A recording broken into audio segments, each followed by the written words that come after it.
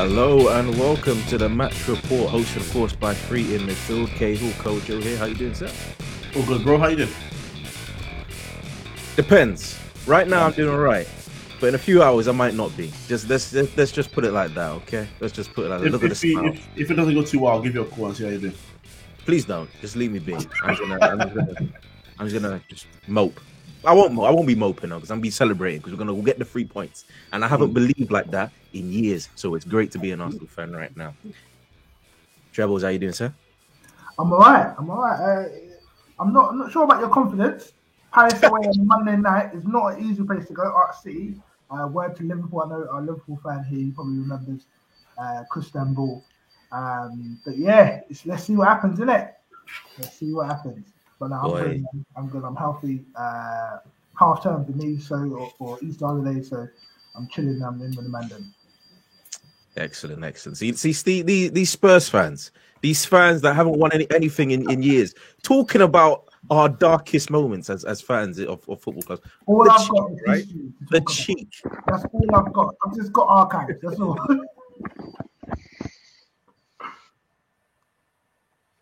Steve didn't hear a word I said there, but all right then. You can't beat it, mate. Never work with kids or animals, mate. You got no chance. How you doing, Steve? Yeah, I'm good, mate. It's getting squeaky bum time in it now. Just part of the season and tit for tat with City, obviously, and some big games coming up, mate. But you know what? It's better to be in it than not to be in it. And you know, both you and Treble have got something cooking this season. Unfortunately, our mate Kojo has resigned to the usual with Man United, but they're about to name their new manager. So I wish them well with Roy Hodgson at the end of the season. No, in all seriousness, it's the business end of the season, isn't it? So it's good fun, and yeah, it's a bit scary if you're in for the dreaded. I won't say it, the Q word, but I won't say it. But Liverpool are heading down that road, or trying to. Wow. He doesn't want to say it, but there's confidence there. You can feel it. You can feel the confidence there. If we can do it, we can do it. Where we do it, I'm not so sure, but we could do it. It's a big ask. Never been done before. He's coming with the fire straight away. Arteta out already, man. It's like we're not even playing the game yet. No idea why. Fair play. Shout out the big up Kojo and Cahill, no relation. Big up the Uncle Ruckus Boondocks reference there. Fair play. Let's get into that Liverpool game. Of course, you were on top for a good few hours, I believe. When did City kick off? City kicked off. What was it? Like? Half five. O'clock. So for a few hours, you were on top of the Premier League, and I don't know why my laptop has done that. Cool. There we go. Goals from Diego Jota and Fabinho. Now, Steve, it seemed like at the very beginning it was going to end up with Liverpool being on top, but Watford did try their best to spoil your fun a bit. They did, and never let it be said, we love a good international break. We absolutely fall off a cliff at international breaks. We come back, and the thing with Liverpool is they need to be playing 3 games a week. They thrive off the intensity. So when you have to sit and watch, or not, in my case, sit and watch meaningless internationals, it kind of takes us away from what we love, which is the Premier League, and we do find it difficult to readjust. Watford are fighting for their lives. They're well organised. All Roy Hodgson teams are. They offer you a threat because they're quite mobile in terms of up front, quite quick. We were never in danger in that game, but we were never truly comfortable either. And there's a very late penalty to sort of make sure all things being equal. It was a penalty, to be fair. You can't put your hands on a man in the box like that. It wouldn't look out of place at Twickenham, would it, really, as in terms of a challenge? But at this stage of the season, it's not about football for the purist. It's about getting 3 points and making sure you're staying in the race as long as you can. And it'll take a cock-up or a moment's genius from somebody somewhere down the line to separate Liverpool and City. At the moment, it's the toss of a coin. And I'll say now, if we get to the end of the season and we lose the league by a point to City, it's not the first time that's happened. And there's no disgrace for either team to lose the league to the other one, because these two teams are setting standards that we've not seen before in recent years. That the injury-prone season we had aside, 97, 99 points, however many we get this year, is ordinarily good enough to dominate your domestic league, such as the standard of City and Liverpool. It could go either way. It really could. But what we've got to do is, thanks for that comment. Lose me thread in the middle of that one. Save that, because if it happens, you want to ram that down his throat for a few weeks. Yeah, if he was watching, I did say I don't think it's likely, but you never know. But we'll see. But we're still in the mix, and that's all I can ask for. Now we're going to focus on the Premier League trebles. Now I personally believe it's going to come down to whoever takes the 3 points out of the game between Liverpool and Manchester City. That's going to decide the title this season. Who's your favourites for this league title? Give us a reason. I think City, just because I think it's the game this weekend. This weekend, isn't it? Yeah. I mean, yeah. Liverpool have to win it. City just don't have to lose. And I don't know. I don't know. I think if it does come down to that one game, I think City could get a draw and I think still run away with it. Liverpool, for me, out of the two, I know obviously City slipped up a bit at Palace. I just think Liverpool, for me, still sometimes seem that they can rock out a bad draw here and there. I don't expect it, but I just think out of the two teams, if they were going to drop points anywhere else, that might be the one. However, out of all the other teams in the league, I love watching Liverpool play. I actually enjoy watching them play more than City in some respects. I think Jota has been an absolute revelation, and I called it as soon as he got signed. I was like, yeah, this is what they need. He can play anywhere in the front three. He's more dynamic than Firmino in terms of getting goals and good chances, and he just adds an extra layer of threat, which at that end of the table and at the end of those competitions, if you are going to go for, a quad or a treble or whatever, you're going to need to have, that kind of experience or that kind of goal scoring threat coming off the bench, or starting your games, and the opportunity to do things a little bit different.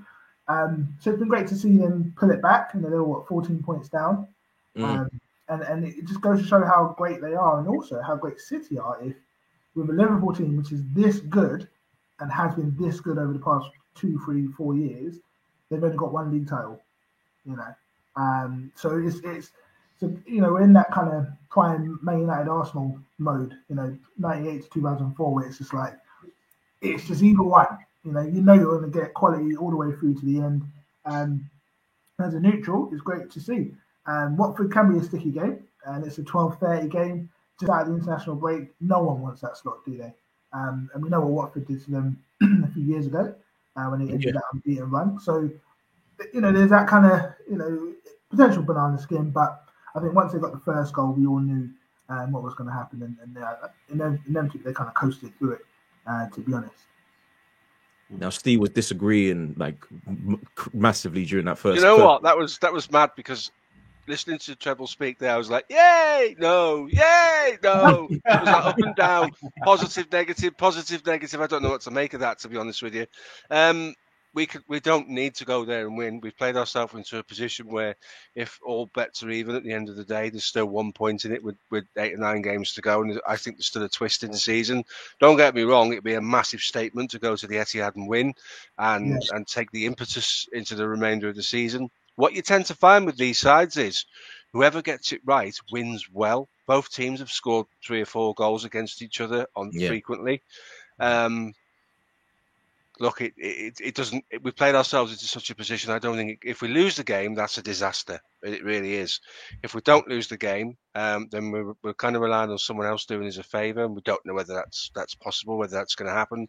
We go there to win. They will go there to win, but we've won 10 in a row. So this inconsistency thing that makes us, same as we did at the back end of last season.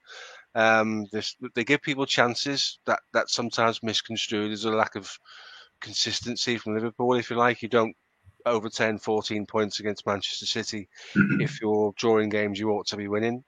So right now we're in We've got the best form in the Premier League, well, nobody. We need to continue that, and we need to start continuing that against City. Interesting your points on Jota. I don't think Jota starts against City. I think Firmino does, because Firmino is very clever at interacting with the central defensive midfielders of the opposition. What you don't want to do against City is allow Rodri to step forward and start dictating the game, because as soon as he does it, the back four do it as well, and then suddenly they're camped in your half.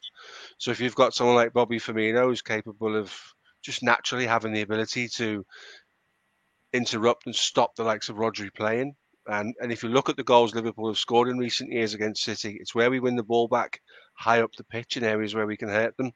The Salah chip against Ederson, where he's forced to clear it, it goes straight to Salah, is as a result of a really, really aggressive press. If you take Jota in the front three with Mane and Salah, for instance, Jota doesn't give you the same thing that Bobby does. It makes you more dynamic going forward. I get that, Treble, and I agree. But what Bobby Firmino gives you is the ability to set your traps really high up the pitch, and that is absolutely massive for Liverpool come the weekend. Can I just ask, do you play Mane, or if you had to pick between Mane and Jota, who do you play? So Firmino and Salah, but on the other side, Jota or Mane?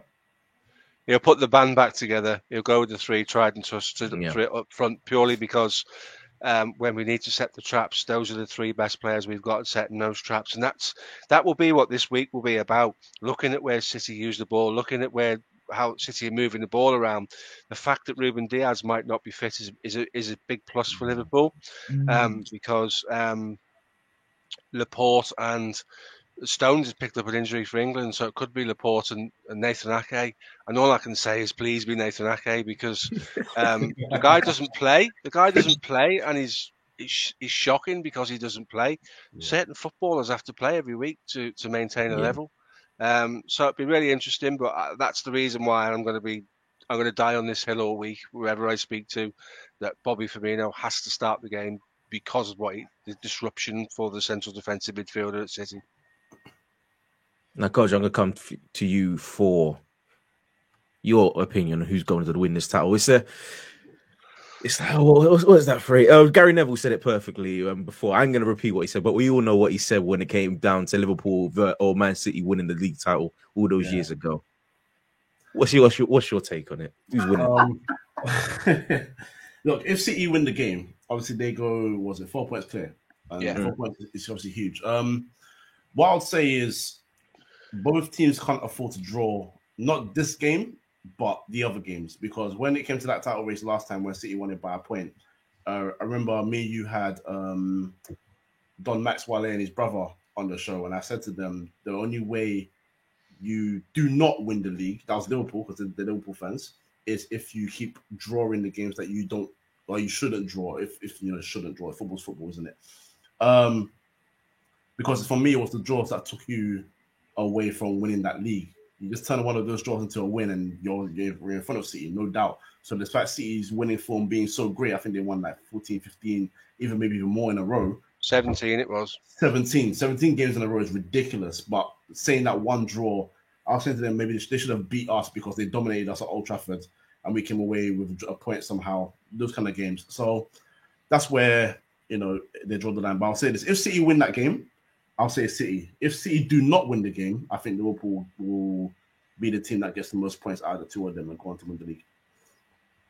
Which annoys me because it'll be 2020 in league titles, and that makes me sick. But it's what it is. It would be, wouldn't it, man? Like that hill that Fergie almost died on. Fucking hell, trying to get one over Liverpool. It took him what? How many years? 27 years, and he 27 years to overhaul us, and he done it. And then we fumbled the bag straight away. Like, deep in the fourth quarter. I've got it. Oh, no, I haven't. There you go. he's done it's like a rugby game. He's done all the running. He's gone past everybody. He's gone past everybody like he's Jason Robinson at full speed. And he's going to pass it to someone on his left. And he's like, hey, take it, just, get the try and complete this for us. And he's like, yeah, I'm going to pass the ball straight to Scott McTominay. You're like, oh, all right, great. There we go. Already bringing him in. We're gonna get to him. Don't worry about it, Coach. We'll get to him eventually. But I know you're eager. But Watford is done, right? They're out. They're gone. Yeah, I've not had any faith in Watford to stay in the league this season. Them and Norwich were my first two shouts. I shouted Newcastle because obviously I didn't see the Saudis. The Saudis incoming. That's why I didn't know. That came out of nowhere. Don't talk about form. It's the Saudis, bro. The money. Yeah, the money that's what I'm saying. They came out of nowhere. So they got the money. I said, yeah, they're staying up because I knew they were going to find a way to bring in some players and just shop their team a little bit, and they've done that. But yeah, Watford have done what Watford do in the Premier League. They come in. Sometimes they survive for a year. Sometimes they don't. They change managers religiously, no matter what. Same thing this season again, and nothing's going to change. Roy Hodgson's not going to save them. This what it is. So they'll be back in the Championship as per usual. Back in the Championship as per usual, and back in the Championship. Fingers crossed. Everybody in this panel is hoping. Burnley 0, Manchester City 2. Kevin De Bruyne and Ilkay Gundogan with the goals. Now on this podcast, we're not. I'd say me and you, Coach, and we're not I wouldn't say we're not fans of KDB, but we're not the biggest fans of KDB. Would you agree with that?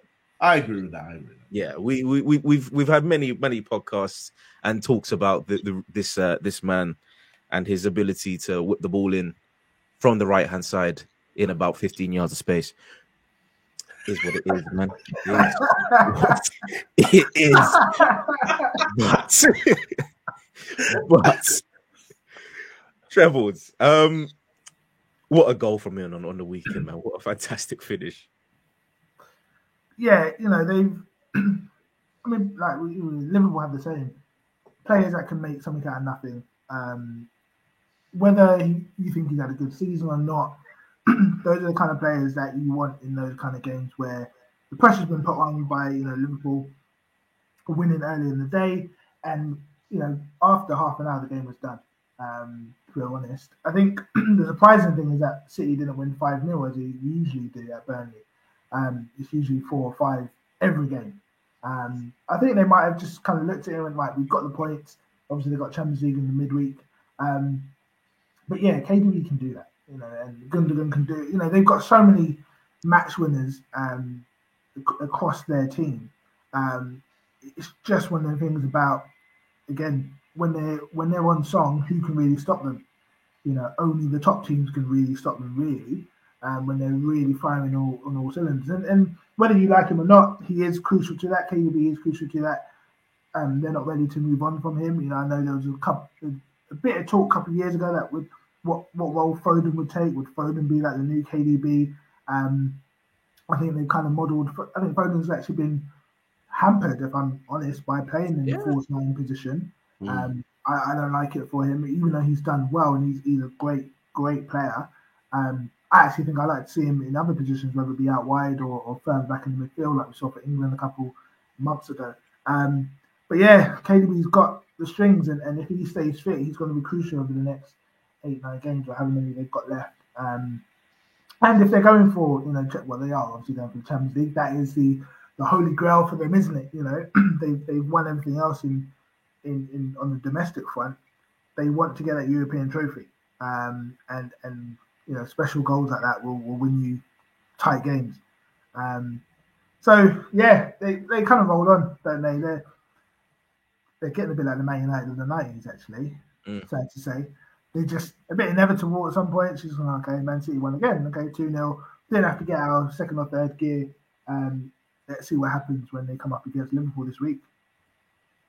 I mean, Trebles, you mentioned Foden now. I'm going to come to you, Steve, for this one. Mm-hmm.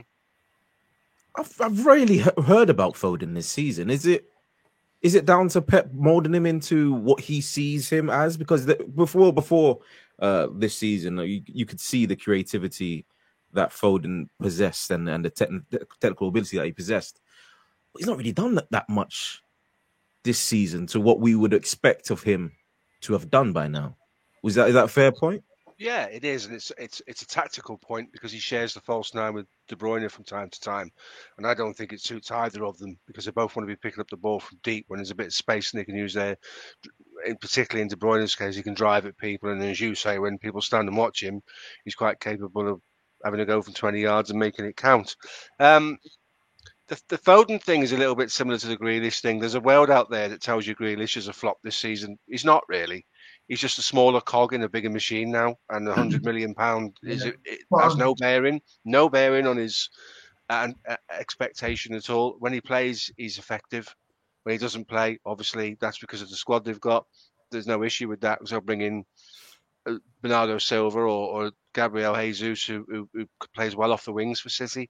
I don't think, De Bruyne aside, you can make a case for any of the other lads up front for being absolutely talismanic worldies. You know, De Bruyne really is the go-to guy for them. And I know you guys have had your conversations about him in the past, but he is the guy that seems to come up with the goods when City need him. Yeah. The Grealishes, the Bernardo Silvas, the Fodens, the Sterlings, they just do what they do effectively and kind of bizarrely enough stay under the radar. It goes back to what Treble said. It's kind of like, what score did City win today? So it's no big deal when they win 2-0 and Silva gets one and Foden gets one. It's just become the norm, just as it was with all the sides that have been at the top echelons of the league, if you like. And it's like that with Salah with Liverpool now. You know, it's kind of inevitable. Foden suffers in the false nine position. You know, if they ever get a proper number 9 and they know how to use him, whether they do or not is a different story, because that seems unpopular and unfashionable now to do that. Then you might see his position change slightly, and it'd be interesting because there'd be 5 players to play in advanced positions. So there would be Mahrez, Grealish, Sterling, De Bruyne, and Foden to fit into a team pattern which includes a number 9, and there's lots of noise about Erling Haaland to City in the summer, which changes their dynamic, and there's no guarantee of success. What they do at the moment works. They create angles and they pass you to death, and that's the issue with City at the minute in terms of teams that aren't prepared to be brave and have a go. But Foden's just been quietly effective, same as Grealish has. I don't buy into this that Grealish is a flop. It's not even a conversation for me. Not a conversation for Steve. Let's get to a conversation about something you like, Kojo. Defending. Because boy, oh boy. I'm talking about 50. When I'm talking about KDB, I'm talking about 15 yards outside the box. He was giving like 15 yards inside the box for that strike. And to be fair to him, he put it away nicely. But so much space was given and afforded to KDB from that Burnley defense. Well, this has been Burnley's story this season. They're defending what they were known for. You know, the Tarkowskis, the Ben Mees, the solidness, being dominant in the air. That they've lost all of that this season. Looks like they've lost their fundamentals. Was it against Spurs this season where Tarkowski sort of blocked a cross? I can't remember if it was Spurs. It might be Spurs. They sort of blocked a cross, but he just fell to his opposition and he just sort of gave up. Like he took a touch and he just went in front of the guy and he just sort of like, yeah, I can't bother to get this. And the guy just putting it back in the net. And it might not be Spurs, but I'll try to remember. But it's just all of that has been happening this season. There's been seems like Tarkowski is sort of signed out because he's been linked to a transfer for a long time. And I feel like he probably feels he's got another level. Ben Mee, all these guys, Loughton, I feel like their time in the Premier League is starting to come to an end. They're not the kind of players that you want to go further with anymore. They can't take you any further than they did. I think they had one great year when they obviously qualified for European football. But after that, they've gone back to type. Weghorst looked like it was going to be a good signing overall because you did sort of like a type for type-ish sort of signing. You lose Woods, you bring in another tall striker, someone that's dominant in the air, but it's not worked either. Ashley Barnes has not been the same since an injury, and he hasn't come back, he hasn't recovered. Jerry Rodriguez hasn't shown form, and he's someone that's had many relegations as well, West Brom, so he's not the kind of person that you look to keep you up. You know, and Dwight McNeil's star has pretty much fallen. You know, he was someone that they looked at as maybe he's pure left-footed, he's very direct. You know, they're not the most promising team, but he looked like a promising player that maybe could go somewhere else and maybe do something else. His stock has dropped this season as well. So you just see that's a whole collective of players, key players that have not performed. Looks like Sean Dyche has sort of run out of ideas a little bit as well. I think I was even saying earlier this season that this will probably be his last season at Burnley anyway. Whether that's for a new club or just leaving, I think he has to go. It's a bit like Chris Wilder's situation at Sheffield United. You've done what you can with them. Might be time to move on and just look for the next chapter. Whether that's lower or higher than Burnley, that's your call. But yeah, the defending was weirdly enough what I've come to expect from Burnley, which is a joke thing because they are a side that's been renowned for their defending, no matter the league position. So yeah, time's running up on them, and quite frankly, their relegation is looking. Unless Everton don't win any of their games in hand, it looks like it's game over for them as well. And team that people may have thought would have been game over for, turns out not so much. They still got life in them. Chelsea won, Brentford 4.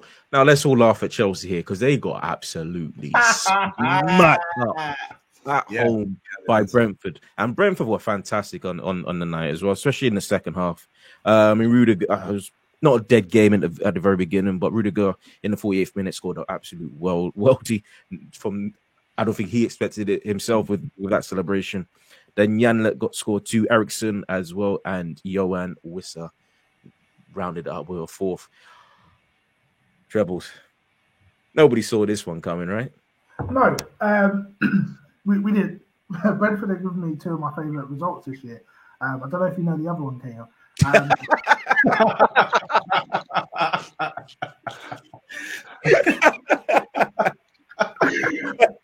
Anyway, you know what? Ivan Toney is crucial to how Brentford play. Him and is it Bremer up top? And they have a really good connection, and they make up for a lot of deficiencies. They've got a lot of hard workers in the team. You know, it's almost like Coach was talking about Burnley. Weghorst would be a great signing if he had one more creative player in that Burnley team. But because it's all Dwight McNeil, and then Aaron Lennon's not going to do much, is he? The rest of the midfield is really basic. They can't get the best out of him, and he gets really isolated for the most part.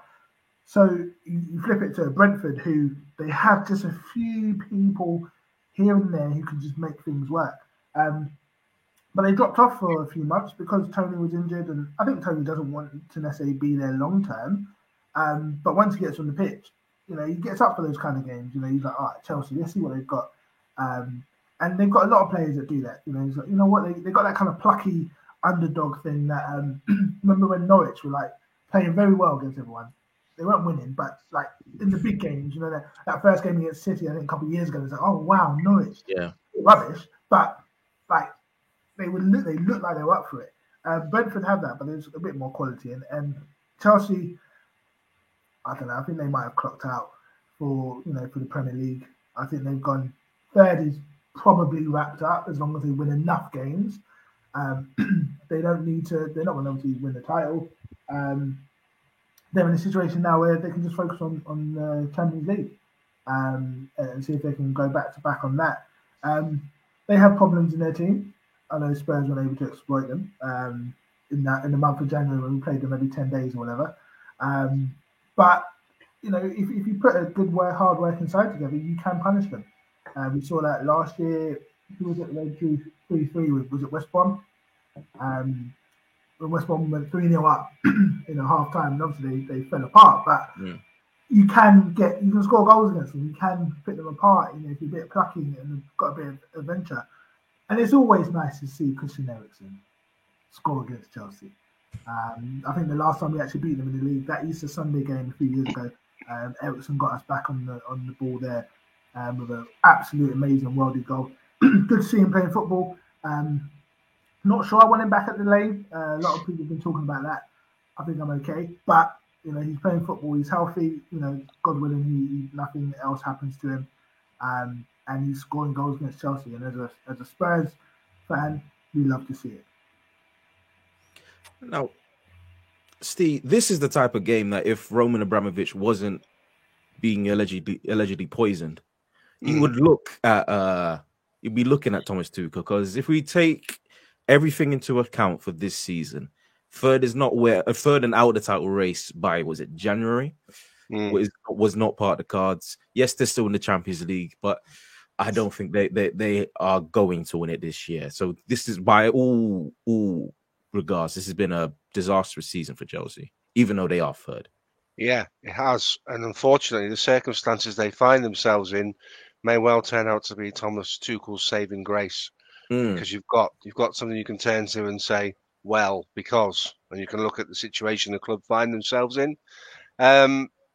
Trebles is right, you can get at them. They played a back four on the weekend, and he went so badly wrong that Thiago Silva's wife took to social media to dig out the haters. You're in trouble when your missus is. Yeah, you're in trouble when your missus is fighting your fights for you, aren't you? Really, and you're in a dangerous position there. So, it is a bad season. You're right. That was the next step for them, wasn't it? To challenge City.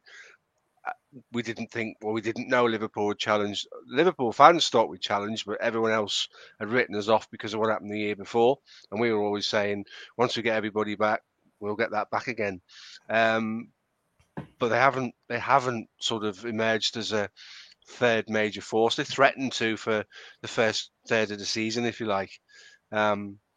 Their issues are they go spend big money on. They've got a £97 million lump up top, and they don't know what to do with him. Whilst the rest of the Premier League just laugh at them for that reason. We said before, you can't. I've said this on this pod before. You can't call Grealish a flop, but you can call Lukaku a flop.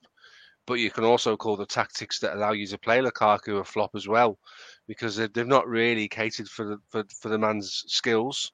They're more dangerous side when he's not playing, and that's an indictment on tactically, and it's also an indictment on why you go and spend £97 million on a player you think can change the world and make you Premier League champions, and he fails to turn up. Given their circumstances, he may well not be there next year. And you're right, this season for Chelsea, if they go on and go back to back in the Champions League, will paper over the cracks, and everyone will be like, wow, Chelsea are double European champions and they are great. But the reality is you shouldn't be getting turned over 4-1 at home by Brentford after going in front and then seemingly just switching off. And, they've got issues. The club's got things to deal with. But this is, as a player, that those things shouldn't affect you. Because at the end of the day, you're still getting paid, which they are. They're still training with the coach. They're still doing the tactical stuff. There still is a tight unit that wants to go on and win games and ultimately trophies. You can't use the political issues within the club as a reason to not perform at home against Brentford that, nobody would have predicted that as a scoreline. So there are bigger issues there. And in a different year, Tuchel probably loses his job. But we spoke about this the last time I was on. Chelsea's business model is going to change drastically, and the sort of hangman's noose type of thing may not be a factor at Chelsea for much longer. It was a constant that every manager that went to Chelsea would inevitably get sacked. Even if you won the Champions League, you could still lose your job. That probably will change now. So Tuchel may get some grace from that, but Chelsea will be looking down now. Because you guys, Cahill and Trebles, your teams are looking up. You've got to be looking up. You've got to be looking at them saying, if Arsenal win both their games and then they get to within 3 or 4 points of Chelsea, a couple more results like that, suddenly Chelsea are not safe in third place. We saw this last season. Chelsea had sort of third place nailed on, and Liverpool took it off them. So it's not the first time we've seen this. It'll be an interesting end to the season, but you're quite right, mate. If this was normal business at Chelsea, he'd be in a bit of trouble after that performance. I mean, the question to you, Gojo, is: are Chelsea in trouble of dropping out the Champions League? Yeah, I think it is a possibility. They are. Look, so they've got one game in hand on Spurs, I believe. I think Arsenal, yeah. And Chelsea have a game in hand on Spurs. On Spurs, yeah. So look, the issue with Chelsea is there's a lot of complacency starting to get into their game. Now, before I say this, disclaimer: I still think he's a brilliant player. Don't come for me. I'm not saying he's now trash. You know how football people are these days. Kante's performance against Brentford kind of worried me, and it's because. And firstly, I'm going to get onto Loftus-Cheek because. Do you need to at this point? It's because many a time we've said that the guy's just not good enough, and it's not a case of trying to belittle him or anything. He's just not of the quality that Chelsea need in their midfield, and he was run ragged by not only Eriksen, by all of them. But Kante, it kind of goes back to the point I made about when Man United years back beat Chelsea 4-0 in the first league game of the season. I think Frank Lampard's first game as Chelsea manager. Oh yeah. And Kante was left in one-on-one situations twice in that game, or 3 times, and it went from 1-0 to 4-0 very, very quickly. The guy is an excellent chaser of the ball, but when you live in a one-on-one situation, or basically sort of like in a last man last 2 or 3 minute situation where someone has to commit to one place and you have to know whether to go to the ball or go to the man or track your other man, he doesn't really excel in that for me. That's my opinion on him. And this game, that came to the fore again. So for Eriksen's goal, you can see that it's him. I believe it's Rudiger, and I can't remember the other person. It might have been Alonso. And he sort of got Eriksen in his, he's kind of running with Eriksen, and he suddenly just starts drifting out to the wing to go after the ball. And I'm like, you're leaving Eriksen by himself. Eriksen's now suddenly got a ton of space in the middle. So you find him with a simple pass, and obviously the finish was there. Fantastic. And then the third goal, they're playing the ball again down that left side as well, which is something you can probably point down as an issue. I can't remember if it was Aspi or Reece James that started on that side. But again, Yano is making a run with him, and he's running with him, and then he suddenly stops. He ball watches. And for me, it's like, if your defenders are occupied with other players, you have to track your man to the end because you're good at that. But he didn't do it in this game as well. And I've noticed that about him as a sort of like tracking the man late. When it comes to chasing the ball and getting at someone, he's the best at it, no doubt.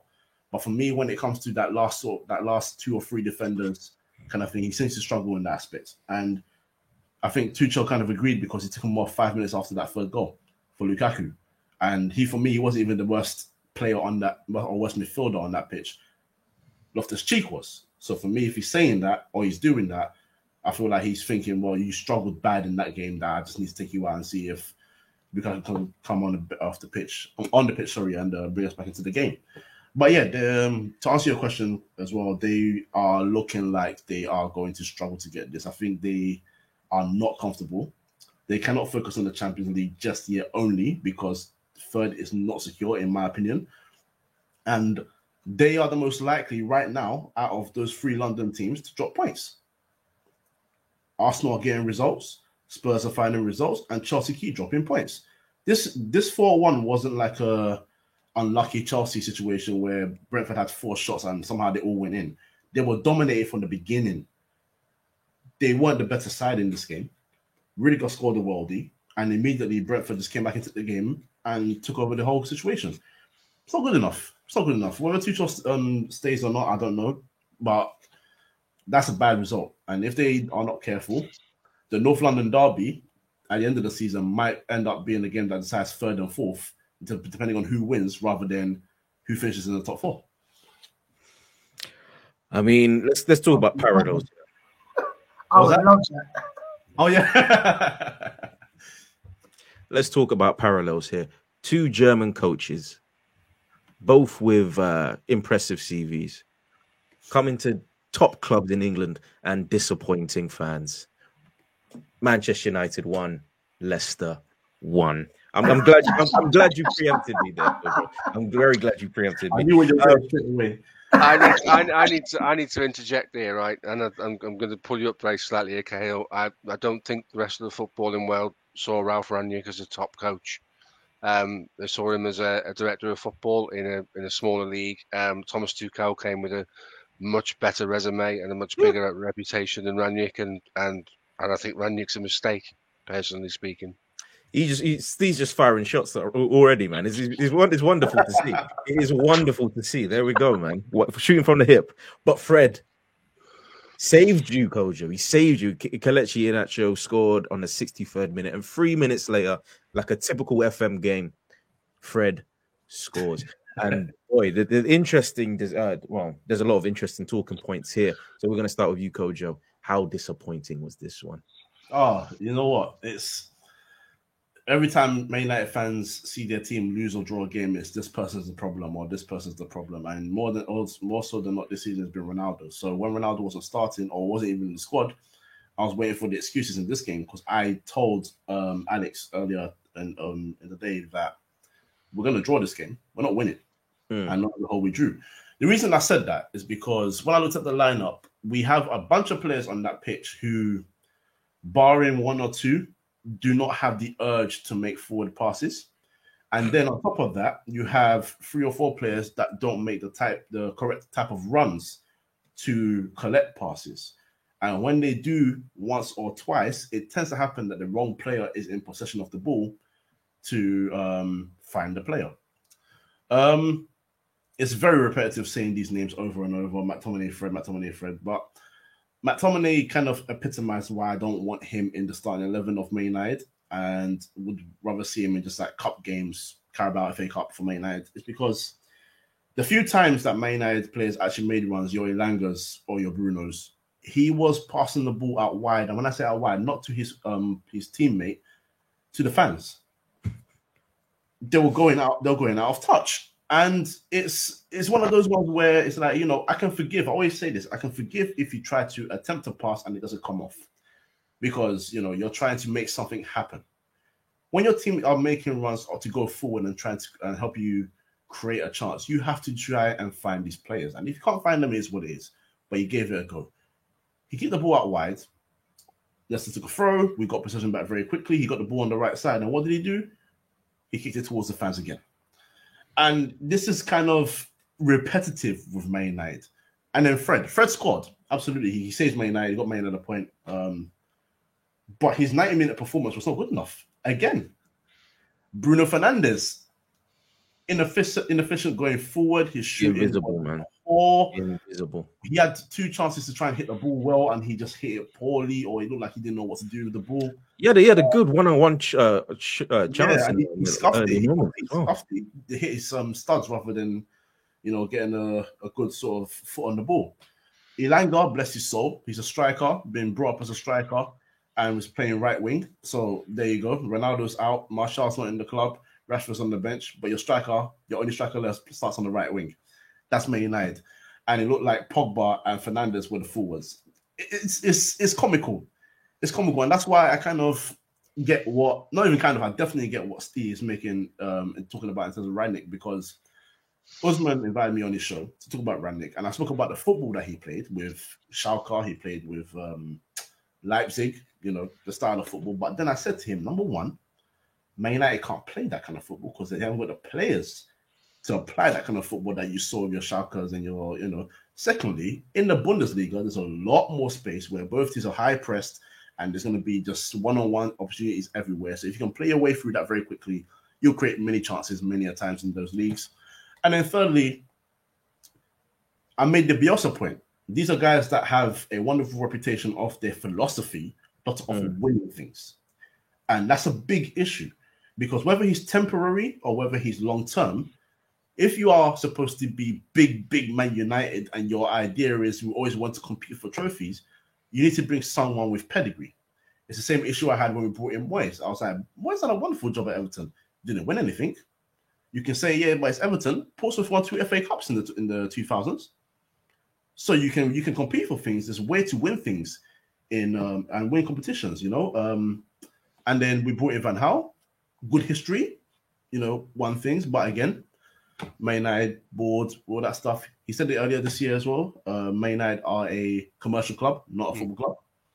And then Mourinho, got you 2 trophies, got you second place next year. And then when you really want to just bring in defenders just to shore up a little bit, make sure United are a lot more compact and a lot more safe on the ball as well as off the ball, they didn't back him and you go forward. And you replace that with someone who won things at Mulder, and then you bring in someone who's not won much whatsoever, but because he plays a good style of football, you think it's going to work. And now he's supposed to be a consultant next year, and he's really saying he doesn't really know what's going to happen next year. This is why it's comical at the club, and this is why you don't see any improvement on the pitch, because if this kind of thing happens, whether it's Ten Hag or Pochettino, I don't care who it is, Man United are going to produce the same kind of performances because they have the same caliber of players, and they're not trusted to replace good players that they lose with better ones or adequate replacements enough anyway. This performance, Leicester deserved the 3 points, in my humble opinion. They didn't get it. That's unfortunate for them.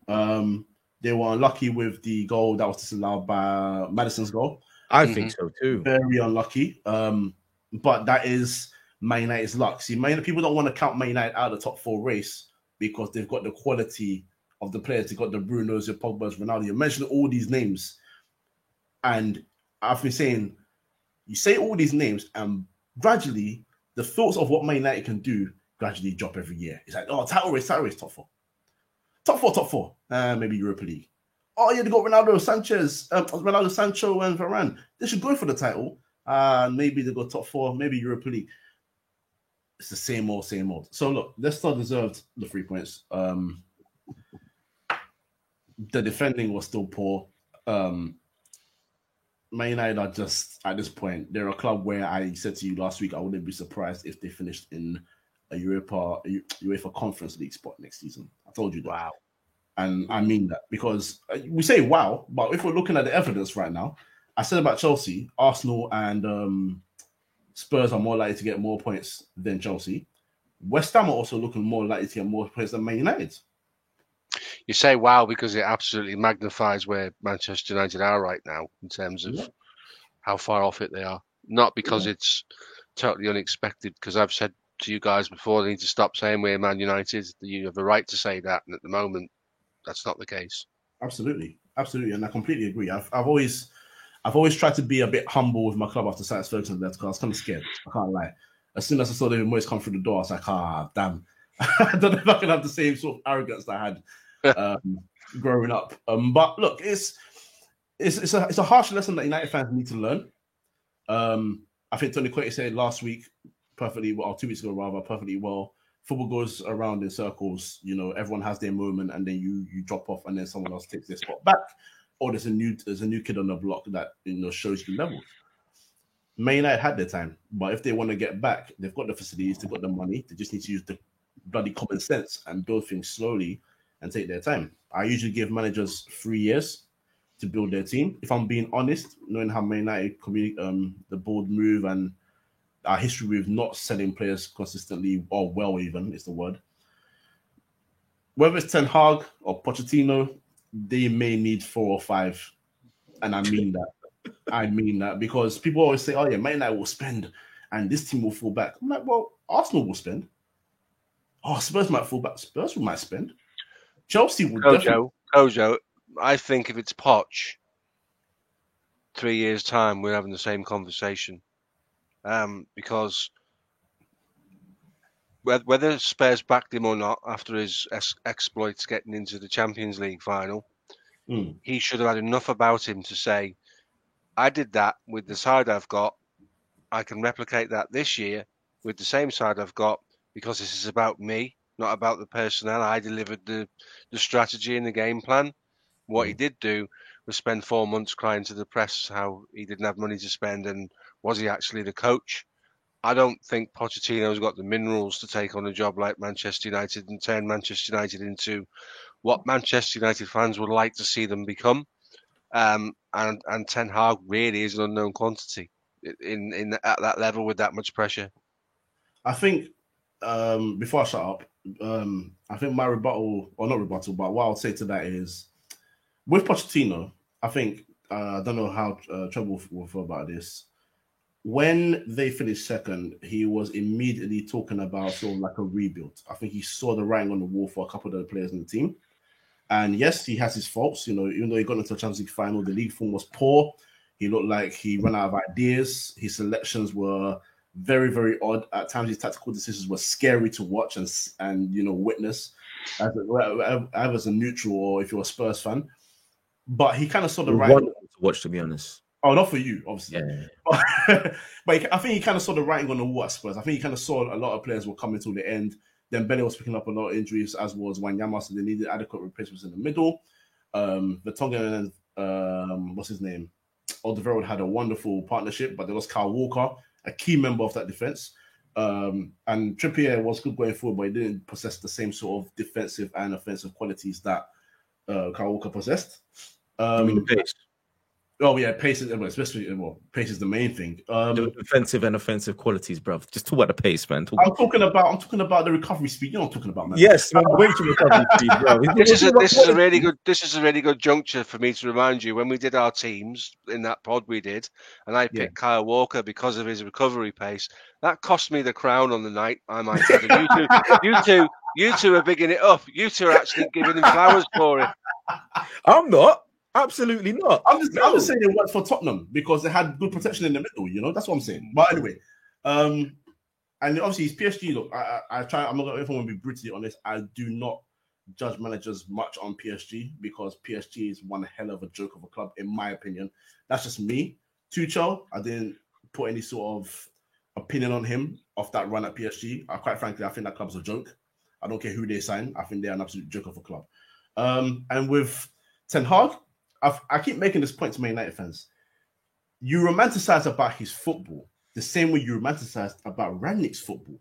And where has that got your club? That's number one. Number two, there's this idea just because he's apparently demanded that he manages most of the transfers and all that. What is the guarantee that the club's going to allow him to do that? Because Mourinho came and said, the club told me they were going to allow me to go and get players after that season where they finished second, and they gave him league run. So there's no guarantees there either. He was a much more of a proven winner than Erik ten Hag. And thirdly, they highlight a lot more of PSG's losses with Pochettino because it's PSG. You got Neymar, Messi, Ronaldo. I'm like, well, yeah.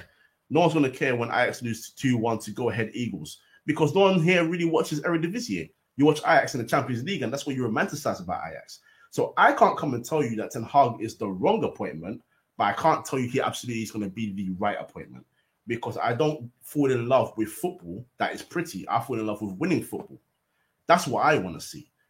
Pep's football works for him. He wins. Klopp, he wins. Arteta is now trying to build something at Arsenal. Now he's getting results. He's winning games and he's getting results. Conte, his football in the past has won many titles for him. He's good. Man United haven't got that right now. So, yeah, I don't know. I actually don't know who the perfect manager would be for this team. All I do know is whoever it is, like I said, 4 or 5 years because this squad needs a whole overhaul. I've said it once and I'll say it again. 13 players are needed. The rest of them are hopefully the youth that we can develop to come up and join the squad and make it 25. Until then, I don't have faith in a lot of these players. I mean, there's a lot of uncertainty around Manchester United trebles, whether it's Ten Hag or Pochettino. But Rangnick, let's talk about him. Let's focus on him. Is he playing himself out of that position as consultant? No, I think he's probably already made certain decisions about what the summer's going to look like, where they'll have to kind of keep him at least for a year or two. Look at the Fernandes deal. No one signs off on a deal like that for a club that's in uncertain waters with, Pogba looking to leave. Is Ronaldo going to stick around if they're not playing on Tuesdays and Wednesdays? We don't know. They've got all sorts of problems with the team. Maguire is, getting a bit, fire under his arse, that kind of thing. There's so many issues, and then you're signing a brand new deal for Bruno Fernandes. I think that's Rangnick all over, and here's him going, look, whatever happens next, I've got my stamp on the next 3-4 years of this team by signing, this major contract for a major player in the team. And whether you rate him as a player or not, he's in there, and he's one of the more recognizable names on the team sheet. I think, if Man United were smart, they would have gone straight and put him in a consultant role earlier. I think this whole interim thing is weird for a dressing room which has already proved itself to be toxic at times. Like, I've never seen a dressing room have more leaks. They have more leaks than the Titanic. Like, it's crazy. Like, every other week, it's usually Luke Shaw, Rashford, Fernandes, and then Pogba when he goes links up with the French Mandem, right? There's always a story. And then you give that group of players, you give them a 6 month or whatever it was, 8 month kind of run. Like, I think, again, it goes back to, I think Kojo's mentioned this, not only just today, but in previous times when we've spoken. Man United really think they are still Man United. Like, humble yourself. Like, you need to start again. And, whether it is Ten Hag or Poch, I agree with what has been said about Poch. I rate him, but I don't adore him the way a lot of Spurs fans do. I saw some obvious failings. I'm nowhere near as good a coach on that level at all, but just on a basic level, there were some really interesting moments in those 5-6 years that we had him. For a team of that quality to not win anything, not even a Carabao Cup, like nothing. It just for me, his lack of respect for the domestic trophies, and he was always about this big thing. okay, big man, you get to the Champions League final, fix it. Do you know what I mean? Like, if you've starved us of all those trophies that we could have maybe nicked, maybe a FA Cup here or whatever. Obviously, we're thinking idealistically. I just think it'll be interesting if Man United get him because he's very much like, I want to win at the top. Man United are a few years away from getting back to title and Champions League winning. So you're bringing in a guy who that's all he knows. Do you know what I mean? So that'll be interesting as an experiment. But yeah, Rangnick, I think he's got that position solidified for the next couple of years because of that kind of deal. There's no one else out there that they could probably go and get, really. You know, they tied their fortunes to him, and whoever he picks, you know, we'll see what happens. But there's a very distinct, you know, reality that they could bring in Ten Hag to coach United in the Conference League, which would be absolutely stunning to watch. You know, that's just, you know, it's ridiculous. So we'll see, but they do need to humble themselves a bit. And I think Leicester, you know, you said at the beginning that Fred saved them. I don't think Fred saved them. I think Varane and his outstretched leg saved them because that goal for me is a close call. If that happens up higher at the pitch and out in the game, I don't think it gets turned around. I think it's because on the edge of the box that foul. It was touch and go. But did you see what Maguire was doing at the same time? Maguire was like, you know, doing a foxtrot shuffle, you know, behind it. It was symptomatic of where United are at the moment. And yeah, Maddison obviously, you know, you could have won it for Leicester. And Leicester, you know, they're in flux. They're a bit of a weird kind of team. Can they go win Europa? I don't see it, but they could strike, you know, lucky in a bit. But yeah, United, we've seen this before. They go 1-0 up, or you know, they draw a lot of games, don't they? So yeah, it's a bit like business as usual, really. I mean, you say there's nobody available, but I think in a few months' time, Steve, that Lampard might be available for the Manchester United because boy, I'll do Everton. What do you mean do what, bro? Do what? He's already managed Chelsea. He's managed a big side. He can take on Manchester United and travel. Get out of here.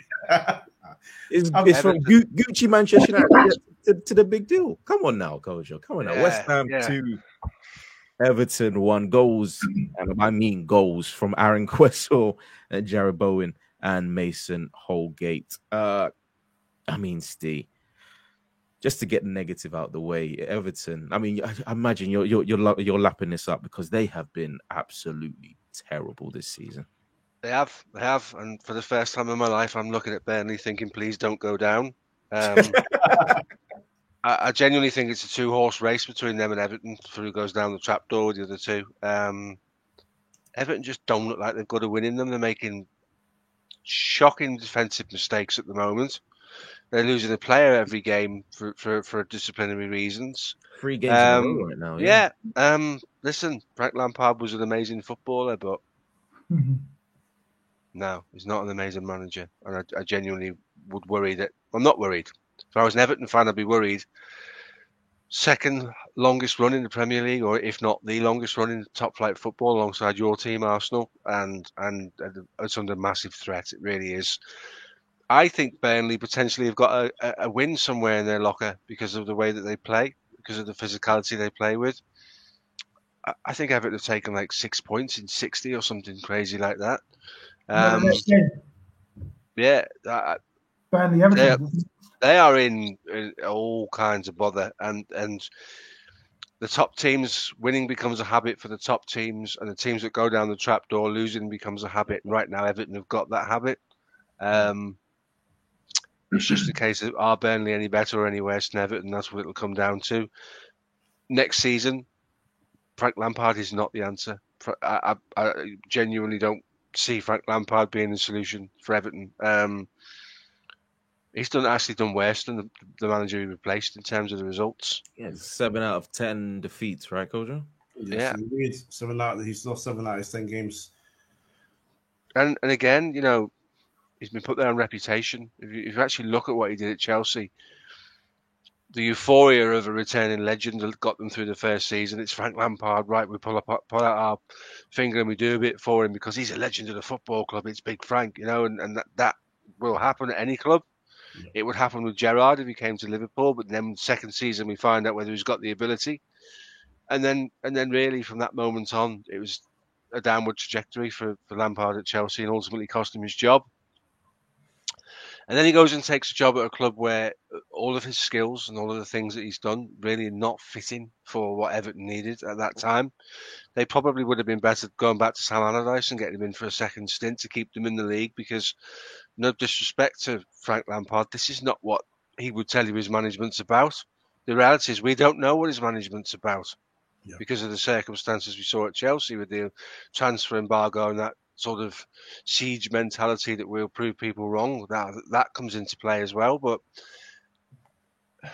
Everton seriously could end up in the Championship next year. And if they do, they're not coming back first year of asking. They're really not.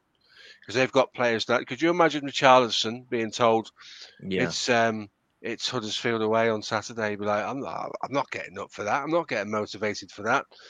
They've not got the right players, the right mindset, and there's the stories that they're going to let Allen leave in the summer, although he's got time left on his contract. He's not happy. They're in a really precarious position, only because of COVID accountability adjustments you're allowed to do on your financial records. Are they not finding themselves being docked points because they've reduced their deficit by a half because of the accountable allowances you're allowed to do for COVID? So, by and large, the business model, what you spend, what you recruit, who you bring in as your manager, what you're doing with your massive new stadium for the Championship, brilliant. You know, it's a mess. It's an absolute mess, and they're my favourites to go down, not Burnley. I mean, Trevor, let's go off that point. I mean, if they do go down, I mean, Steve mentioned Richarlison, but there are a whole bunch of players there which won't even go into the Championship. I'm pretty sure they'll all be looking to leave. I mean, Richarlison will be looking to leave. Iwobi will be looking to leave. Calvert-Lewin, who's already looking to leave, he's doing photo shoots whilst he's not been in form for the past 6 months or something like that, or the entire season. It's a real mess there, and if they do go down, like Steve said, they're not coming back up, are they? No. The Championship is that league, isn't it? That it's such a weird competitive league, and it is competitive. Let's call it what it is. It's dog eat dog. It's, you have to have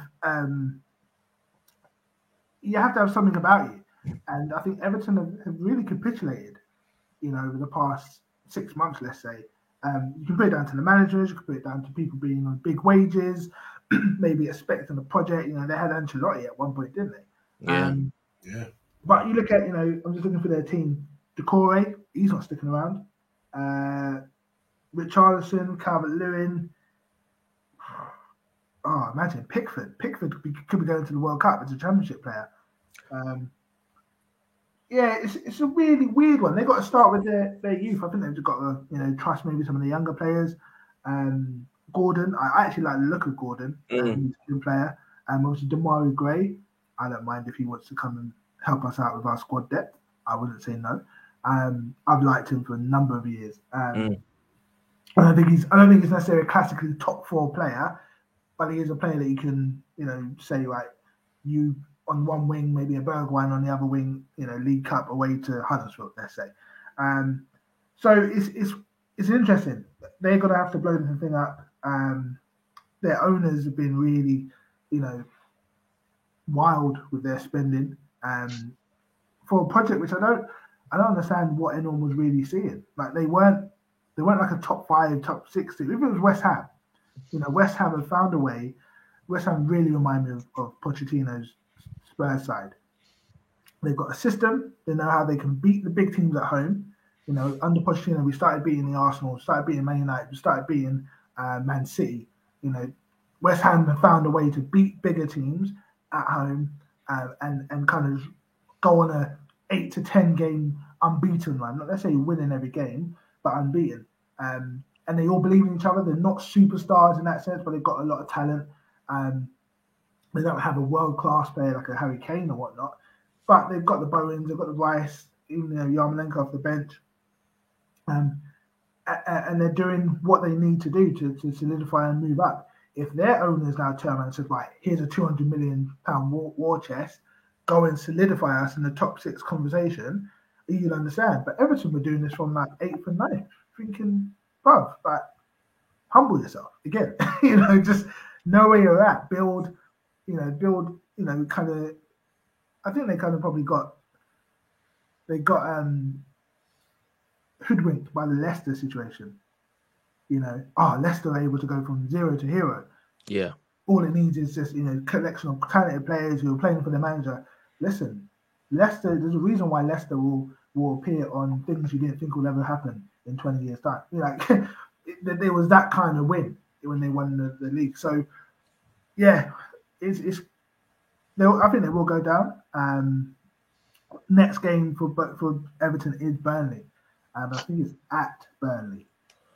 So that is what we call a traditional 6-pointer, isn't it? That's a big game. Burnley, Everton at Burnley. I think Burnley win that. And I think it might be comfortable. I think once the first or second goal goes in for Burnley, I think Everton just turn over and get spanked, really. They're that kind of team. They don't really have the minerals. So, yeah, West Ham doing what West Ham do. They're winning the odd, some good games here and there. They're one of those teams that I hate. West Ham can be a bit of a bogey team for Spurs over the past few years. We all know about the 3-3 They've knocked us out a couple of cup competitions over the years under Pochettino. So yeah, West Ham getting that win. I think West Ham will be looking at solidifying the European spot. Can they win the Europa?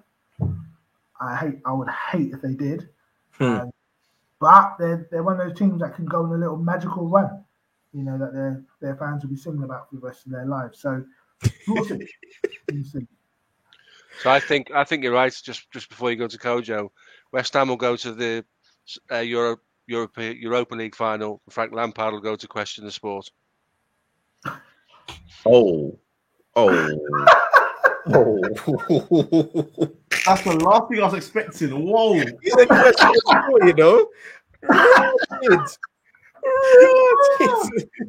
Oh my goodness. With Phil Tufnell. Was it Matt Dawson? Rotted, bro. All right then, Kojo. We're gonna have to talk about that Cresswell free kick. It was straight out the top drawer, man. Fantastic. Whose free kick was better, Ward-Prowse's or Cresswell's? Ooh. Ward-Prowse. You say Ward-Prowse? It's the way he whips it. It's beautiful, isn't it? It's a thing of beauty. Cresswell's one was really good though as well. It's because he got like a little late dip on it as well, and it's one of those almost in the corner kind of things as well. Ward-Prowse has pretty much been winning free kick competitions all the time, so I'm going to give one to Cresswell because at this point, Ward-Prowse just does it for fun. Look, it was a beautiful free kick. He hardly scores them, but when he scores them good. And this one was top draw. And he kind of set the tone for the rest of the game as well. And that's what West Ham need. They need goals from everywhere because Antonio's goals have certainly dried up big time. So if Cresswell can hit a few free kicks in there, then that would be lovely for them. It was a beautiful free kick and a well-deserved win as well. Just quickly on Everton. Michael Keane and Yerry Mina are championship defenders. Yeah, they'll stick around. Yeah, that pretty much just sounds to me. That's my point. Pretty much. They should sign Ake as well to play next to them.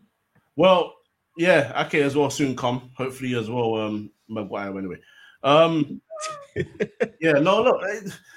I think did he move from we were doing the podcast when he moved from Burnley to Everton for a crazy fee? If we were doing the podcast, like 50 million, I swear. Yeah. And I think we ridiculed it to the ends of the earth because it was just ridiculous. And Yerry Mina, he's not great. Truth be told, I just you're not going to go far with them. Michael Keane actually as well, because he got something in that game. Idiot. There was no need to make that challenge whatsoever. So absolute idiot. But yeah, they got what they deserve. And Lampard, if he now has a failed expected promotion with Derby, sacked by Chelsea, his club, and getting relegated, not being able to save Everton on his CV, he is in big trouble. Question of sport. I'll have number 3, please, Sue. There we go. There we go. I guess we have to speak about Spurs because they absolutely battered Newcastle United 5-1. Oh, flappy hands, Laurie didn't wanted to be star of the show though because he should have saved that free kick, but he let Shaw drive run straight through him. But didn't matter. Ben Davis equalized straight almost on halftime in the 43rd minute, and then after halftime, Conte with the team talk. 48 minutes. Matt Doherty, Human-Son, Emerson, and Steven Bergwijn wrapped it up. Trebles. What's Conte done to this team, man? Because they're playing quite well. I have to admit they're playing quite well right now. I messaged Kojo straight away. I was like, "You see this Conte ball?" I said it in my chest. You know, when we got him, I was like, "I just want to see it." I went to Carabao Cup game against West Ham. I think it was the first game I saw under Conte. And I'm sitting in the South Stand. If you haven't been to our stadium, please take a trip. It's a very nice stadium to go to. And I'm sitting in the South Stand and I'm watching from behind the goal, and you can see the patterns. But we couldn't sustain it, for longer than half an hour at a time. And I think now all the players are buying in. All the players know what they need to do. We finally survived an international break without injuries. Okay? And it sounds silly, but every single international break, at least over the past 3 or 4 breaks, there's a key injury. We lost Romero before Christmas, which is what affects us in the Chelsea games, I think. We had to play Sanchez at the back for 4 or 5 games straight. No one wants to do that. He barely gets 5 minutes. So we have a settled team, settled unit. Everyone's buying into it. Even when we're putting players in the wrong position, you've got number 2 who's playing at left wing back yesterday instead of right wing back. We've still got Chicken Royale at right wing back, and the less said about him, the better. Hey, allow him this weekend, man. He's got a goal this weekend. This weekend, allow him. This weekend, one weekend. My friends. 1 weekend. If you want me to come back on this show, do not give him applause. Don't do it. I can't. No, listen. I saw something in the Athletic today. He's a right back playing out of position. He's playing right wing back. He's very limited. Does he have qualities somewhere, somehow? I think we'll upgrade on quite a few of our wing backs, I think, in the summer. But what Conte can do is get a bunch of average players, and some of them are average, to play a lot better. Okay? And he's doing that. We're winning 5 out of 6, and we're winning games against teams that we should beat, quote unquote. If you're going to be serious about trying to get top 4, and now we're putting pressure on, we're funny enough, we are now the shadow to Arsenal, in that sense. And I guess you can always make a joke about that over the past 25 years. But let's see if Arsenal do what they've done over the past 10 years, which is not exactly finished strong. So it's good to just have the opportunity to be in the conversation. Why are you making a face like that? Not exactly finished strong. Do you see the confidence that Conte brings these man? A little run, and they're talking about Arsenal. You say that. No. You say that. But literally, the reason why, back in November, when someone asked me, what do you reckon? I said, I feel more confident, not because of our players. We saw that. When they have to play 2 games a week, screw it. They are dead, right? And it might be Conte's system, might be fitness, whatever. They just can't do it. Middlesbrough, Burnley, Southampton, all these games that we should have won, we don't win, we flop. But I back Conte. Do you know what I mean? That's the only hope I've got over the next 3 games. He's got Kane playing out of this world. You mentioned all our goal scorers. Kane wasn't on them, and we won 5-1. Kane only got 1 assist, and actually Kane only gave us 45 minutes of the game, really. He wasn't playing that well in the first half. And it's weird because I'm watching it and there's so many things we can improve. But what you can't afford is we're getting goals from across the team now. And that's crucial. We've always been talked about, if you stop Kane, you stop Spurs. And that is still true because he's so crucial in our link-up play. Some of the passes he's been playing over the past month are absolutely out of this world. They're top class. But now we're having other players chip in. Son seems to be, he's getting the goals. Even Bergwijn's coming off the bench. And we saw Bergwijn for Holland in the international break. 3 goals in 2 games or whatever. So the confidence is there in some of our players to do something. And I think they know. And the one thing I kind of hold dear is the fact that some of these players have been in this situation before where they've got to track down a top 4 space. And they know how to put 4 or 5 games together. I just hope to God we don't get injuries. And I hope to God we just that Hugo Lloris bug that we saw yesterday. You can get that from a Ben Davies, you can get that from a Reguilon, you can get that from other players in our team. So I'm not necessarily over the moon and going, right, this is it, we're back. But it is good to put 5 against Newcastle, especially before they start spending 300 million in every summer. Yeah. Take over Man United. Yeah. I mean, Steve, let's burst their bubble a bit, because at the very beginning of this season, a certain number 9 wanted out. He was talking about KDB being one of the best passers he's ever seen. Blah blah blah blah blah blah. Wanting out, but now and he absolutely stunk up the place for about 6 months. Now he's hit a bit of form, scored a few goals here and there, made a few nice passes, and it's Harry Kane FC once again. But I can guarantee you, and I think you might agree with me, he's gonna want out at the end of the season. It depends. If they get top 4, he might fancy a season. The reality is, if he stays another season, that's probably it, really. And he'll probably stay then for the rest of his career. So he might stay, he might go. I think it's well worth mentioning, second half, I don't know what happened to Newcastle. They just fell off a cliff. They're absolutely dreadful. And you can only beat what's put in front of you. And to be fair to Spurs, they did it well. So new owner bounce for Newcastle is over. And they're fortunate they've accrued enough points to date to not get sucked back into that, because it don't look like a good footballing side to me at all at the moment. Alan St. Maximin looks like a headless chicken going down alleyways to nowhere right now, to be honest with you. That would be a worry. If you're a Newcastle fan looking at this for next season, you're thinking, okay, what is next season about? Because we had 5 games where we got a load of points and it got us safe, and now we're back doing what we were doing before the changes. Yeah. Where is their project at? Who takes it to the next level? Is Eddie Howe the man to take it to the next level? There's more questions than answers at Newcastle at the moment. And it's not the same at Spurs. Antonio Conte is a serial winner, and he won't tolerate anything other than serial winners.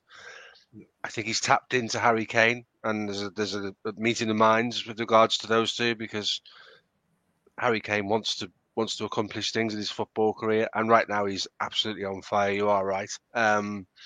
Brilliant footballer, and a really good game, but they're picking out his passes on the game. Watch the game, they pick out the passes, but the Newcastle players are not even seeing the danger. They're just switched off completely. It's like second half they came out, and it was like you'd want to know what was said in the changing room at half time for a team to switch off like that. Yeah. And if you're the owner of Newcastle, or you're looking at Newcastle's interests, you're looking at that thinking, how can my manager preside over a second half performance like that? They were in the game, and they come out in the second half, and that's arguably one of the worst 45 minutes of any team at any point this season. And the difference between the two teams was ridiculous. But Newcastle conspired to their own downfall, I think, with the way that they came out in the second half. But as I said before, Spurs and Arsenal are looking up at Chelsea, and they genuinely are, and they should be too. So exciting times for you and Trebles in terms of where your club's going. And if they back Conte in the summer, he'll go and take a few more players out of Serie A, like your Bentancurs and your Kulusevski, who really has settled in really well there. He looks a player. I mean, he reminds me of David Ginola in the regards that he's big. He's a big guy, and he's powerful. And the cross for Son's goal looked really easy, but it really wasn't. Yeah. So he looks promising. And the ironic thing is he hardly played in Serie A, so he's kind of come in now, and he's taken his opportunity, and he's got a manager that believes in him, and he looks good. He's on loan with an option to buy, isn't he, on a 2-year deal? Yeah, we got a few of those. He looks good. He looks the part. I love him. We finally have a right winger who can stay on the touchline. Moura always plays central. Obviously, Bale was an expensive mistake. I don't know who else we've even tried out there. It's just been hit and miss, largely. Lamella, oh good lord. Also, oh gosh, this is bringing on PTSD. But it's good to have someone out there who knows his role. He's doing what he's doing, and I think if this was Spurs last year, we draw that game, or we might lose.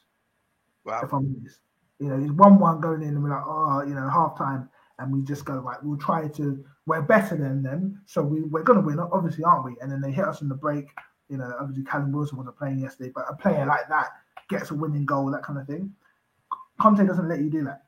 And I saw it with Everton when we smashed them. I saw it yesterday with Newcastle, even the West Ham game. He's so relentless with his energy and his drive for perfection. Even at 4-1 up, there was a missed pass, and he's literally crying himself to the ground. So that's infectious. And again, that's what makes average players play above their station.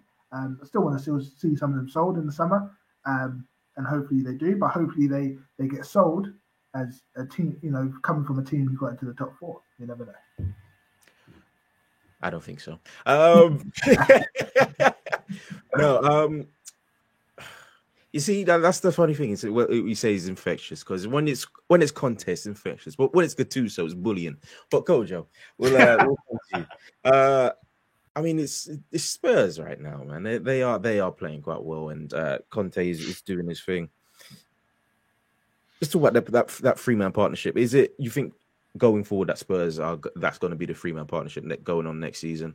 Because it would be foolish of Spurs, even though we know, and I'm pretty sure Trebles knows, Spurs have the capacity to just not buy him, and that will completely just ruin the entire flow of what they're going for right now. Yeah, he's not the only one. I think I can't remember if they've made Romero permanent already yet. If they have, that's important. Him, Bentancur, and Kulusevski are huge to this team. I'll say, I've said it before, I'll say it again. Harry Kane could only depend on Son going forward in that partnership, because whoever was on the right side was, quite frankly, inadequate. You couldn't count on them to be in the right place at the right time. You couldn't count on them to make the right runs. You couldn't count on them to do the right things, even 7 times out of 10. They were doing it more 2 out of 10 times. I said it about Bergwijn, I said it about Lucas Moura, I said it about Lamela as well. The kind of players that Kane and Son need in their front 3. You need someone of an equal quality, or even if they're lower quality, it has to be slight. And Kulusevski, he's only 21 as well, which is huge. He's only 21, and that's how you can build a future with, because Kane is going to hit 30 in a year or 2. Son is 28 now, I believe, 28, 29 as well. So it's about players that are in their peak years, but when they hit 30, you as a club need to start thinking about the next stage, because as much as you can use them for the next 3 years, when they hit their 30s, you also need to think about who's next in line, who's going to be that person. But for the meantime, if they're going to have any success going forward, that needs to be the front 3. Kulusevski is damn good. Yeah. Can I just say that our third goal, when he played a little link up with Kane, Kulusevski plays the pass and he turns the wrong way. He turns away from the play and just makes a run. And Kane's like, thank you, because you're right where I need you to be. And it was like, and Conte's system is like this. It is poetry. It's one of the ones, it has to work as a machine. Everyone has to be in the right place. People making runs off someone to receive the fourth pass or whatever. It's like that. Kulusevski's come in. He's got 5 assists since he's started playing. Got a couple goals as well. Lovely player. I'm a really big fan. And yeah, we need to make that permanent and just move forward. And then buy another player. A Jota type, is it you go out and get a Pedro Neto who can sit on your bench and come in and be a danger? Just go and get top players to beef out our squad depth. Otherwise, we do the same thing we have with Pochettino, where our first 11 can beat anyone on their day. And then you look at the bench, you see Harry Winks, and you start crying. that's why I was saying, Kulusevski with Bentancur, with Romero, the key signings, they're crucial signings. Exactly, it's a spine, exactly. And then now this thing about the next stage, obviously the loan of the goalkeeper from Atalanta, remind me of his name. Golini. That hasn't worked out. So, you're looking at, okay, you know what? Hugo Lloris still needs to be replaced, because he's not going to be the keeper for the next 10 years. So who's going to be the next one we can look and see? I hope he is. I know you hope he is. I hope he is. But who can we bring in next to be the next man in that goal? That will work with that spine as well. If we can keep those guys, we've got a spine ready. It's beautiful to have a goalkeeper, a defender that you can rely on, a midfielder you can rely on, and then you got your front three sorted. Because then you put the pieces around them and you build that. That's what I think Conte is looking to do. Conte's always needed that kind of thing. He always play a front three, but he's also got his wing backs that do the job for him. He's got his defenders that do the job for him, and his midfielders are workhorses with that quality as well. So this is where I'm gonna say it's always a maybe, because with Pochettino, again, as he alluded it to, if you have success on some level somewhere and your manager's ready to build to the next step, you cannot hold him back. You cannot do that. And if Conte is going to stay and do something in the summer to build this team, if he's getting results and somehow getting Doherty and Davies to contribute to the score sheet, and Emerson Royale now for the first time contributing to the score sheet as well, then you got to let him continue to build something. So let's see what they can do, man. But it was a good result, 5-1. Kane's passing quality, absolutely right. The defending was poor, but you still have to execute it. And man, his quality he's outstanding, man. He's an outstanding footballer. He needs an accolade more than anybody in that team, because otherwise, agreed. He's going to be known as the player that scored a lot of goals, but it came to nothing. Basically, footballing Ranić. I think we'll wrap it up there. That's a great way to wrap it up. Thank you guys for watching. Thank you guys for joining us. But we're going to end with you guys. Where can they find you, Steve? Mostly on Red Men TV for Liverpool stuff. Still doing that, which is really cool. In the studio with the cameras. It's not a podcast. It's like I do a podcast, but it's TV shows. And then doing ad hoc things like this, which is always a pleasure. And I had a look at your followers today as a Twitter account. I can't believe you guys don't have more followers. So anyone stumbling across this, I say this every time I come on, give these guys a follow. Go and find their YouTube channel, give that a follow, subscribe to that, because I come on here for a reason, because we've a good chat about football with good people, and it's hard to find these days. So kudos to you guys for doing a really good job, and it's always really enjoyable coming on. So thanks again for having me, and for God's sake, people, get following these two. Travels, where can they find you, sir? Yeah, I'm pretty much living on Twitter with the football takes there. At Trebles, I'm also part of the Touchline Fracker community, the Touchline Hotspurs, aka New Spurs Order. We're doing our best to spread the truth about Spurs. We're brutally honest, and sometimes to the point I wonder if we will ever be let back into the stadium. But yeah, that's where we're at. We record on Thursdays, drop on Saturdays, and you can find us on all the usual platforms and across social media. But I agree with Steve. I don't text many people saying, yo, I got something to say, but Kojo and your team, I love coming here on the Mondays just to chop it up with real football people. So yeah, man, get following, guys. Support the movement. Kojo, where can they find us? Before we go, appreciate that, you guys. Really much. Their links are below as well in the bio. And lastly, as well, positive vibes, wishes, and love to Louis van Gaal. All the support for his fight against prostate cancer. Which hope he pulls through. And yes, you can find us here on YouTube, Free Midfield Podcast. On the audio is Free Midfield, the number 3 in midfield, that is. And your social media as well, which is obviously your Twitter, TikTok, Twitch, and Instagram, Free Midfield. The audio, was Spotify, SoundCloud, Apple Podcast. That's Free Midfield. This has been another episode of The Match Report. Good night.